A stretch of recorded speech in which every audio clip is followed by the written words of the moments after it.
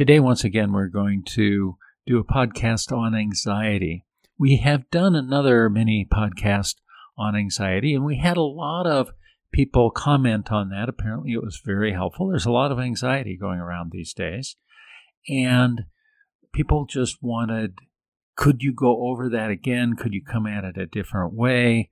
Can you give us more insight into how to deal with that? Are there other ways to deal with anxiety? So we're going to do some of that today. We may have other follow-up mini podcasts on anxiety and how to overcome it as well. We'll see how the response is. When we're thinking about anxiety, there are two different circumstances, very different circumstances to think about this in. One of those is we have anxiety in general. We want to do something about it. We want to change it.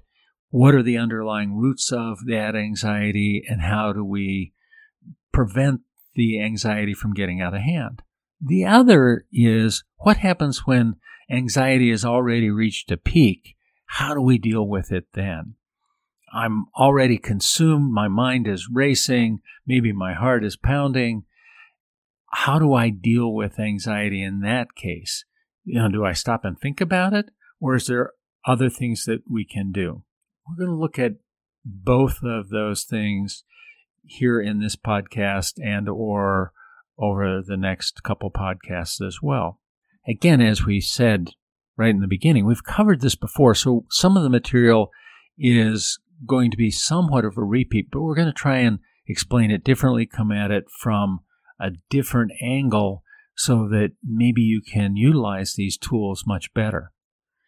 In that first case of anxiety, where it's something that we have now and then, or maybe we have a fair amount of it, but we're in a decent state, we're thinking about it, and we're looking for what can I do to prevent it in the future?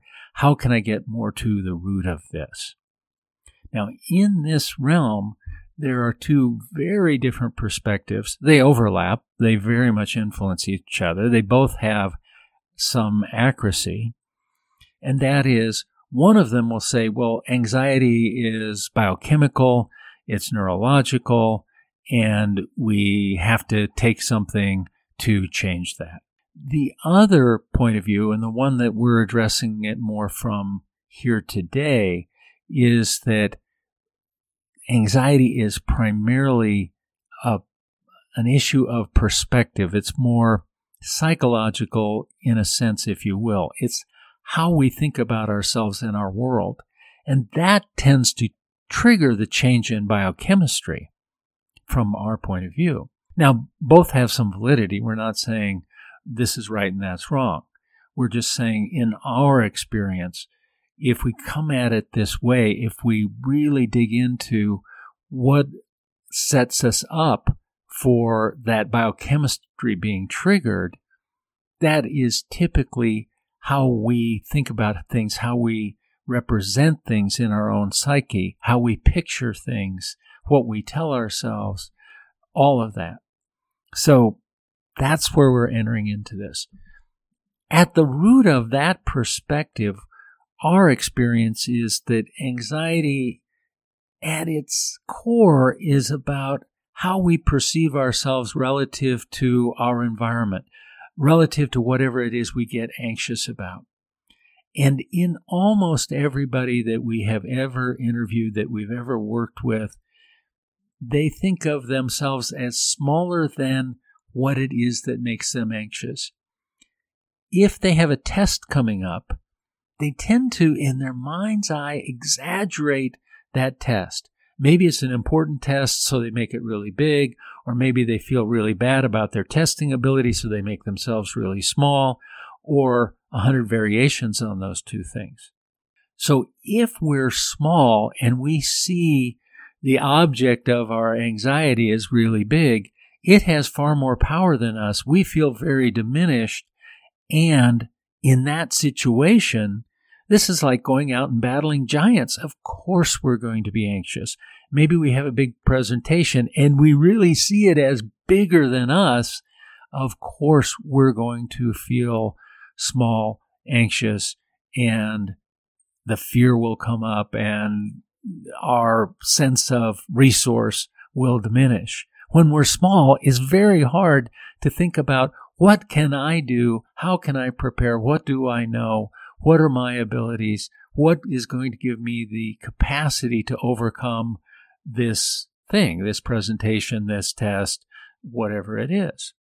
So that big, small thing in our own perception and our own pictures in our head, that's right at the root. Now, oftentimes, unless we slow down and sort of notice the pictures we're making, we blow right by that. We don't even notice that that is what we're doing.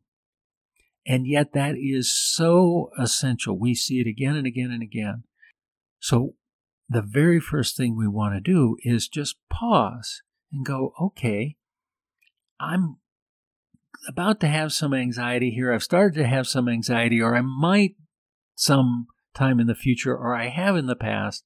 Let me notice how I'm thinking about whatever it is I'm anxious about, and how big do I feel relative to that? Almost everybody, as we've said, that we've done this with, and it's been hundreds and hundreds of people, it always comes out the same. What leads us to do that? One of the ways of thinking about that is, well, what if I just make that thing that I'm picturing as bigger, that test, what if I, in my mind's eye, what if I just make it smaller rather than looming over me? What if I bring it down to desktop, tabletop level, and I see it as, if it's a test, this piece of paper on the desk that I'm going to deal with? Now, people would say, yeah, but the consequences of that test, and then they make that really big.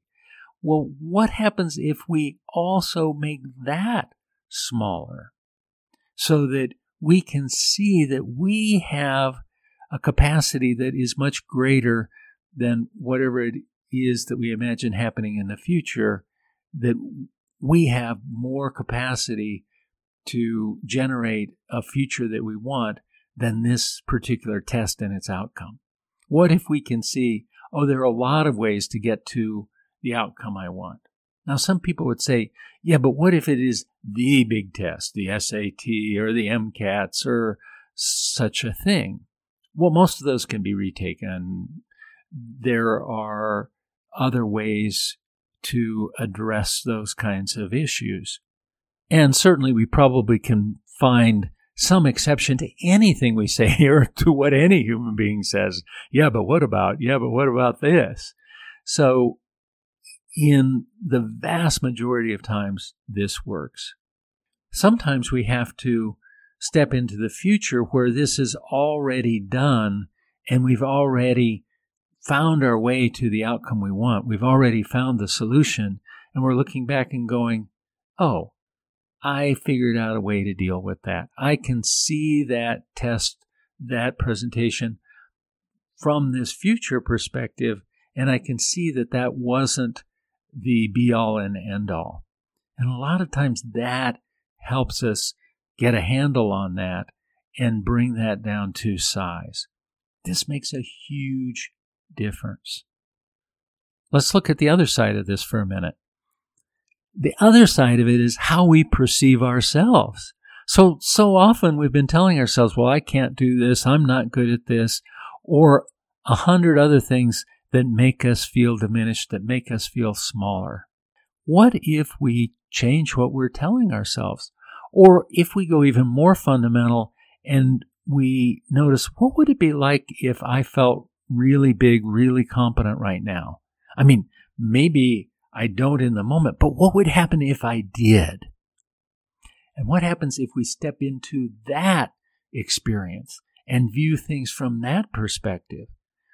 So then we can, if we're, a giant looking at that, if we're much bigger somehow and we're looking at what before seemed overwhelming, but now we're bigger than that because we made ourselves bigger, that again looks smaller. So we can play on either end of this process, or we can do both. They can certainly work together. That's where we're going. Sometimes we don't know quite how to get there on our own. Sometimes we have to think about, well, I have this friend that's always good at this. I wonder what it's like in them. And we step into them. We imagine what it's like looking through their eyes, walking in their shoes, what it's like for them to think about that test or that preparation. And virtually always, we will find ourselves, when we're in them, being much bigger than what it is we're taking on. And then we bring that experience back to ourselves.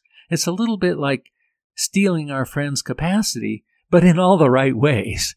They still end up having it, and now we've borrowed it, and it's ours, and we can make use of that. And this is another way to get at that same thing. Try these things out. See what it does for you. Let us know. Go back and listen to that prior podcast on anxiety. You can search for it on our search bar on our website, learntolearn.org. See where this takes you in your life.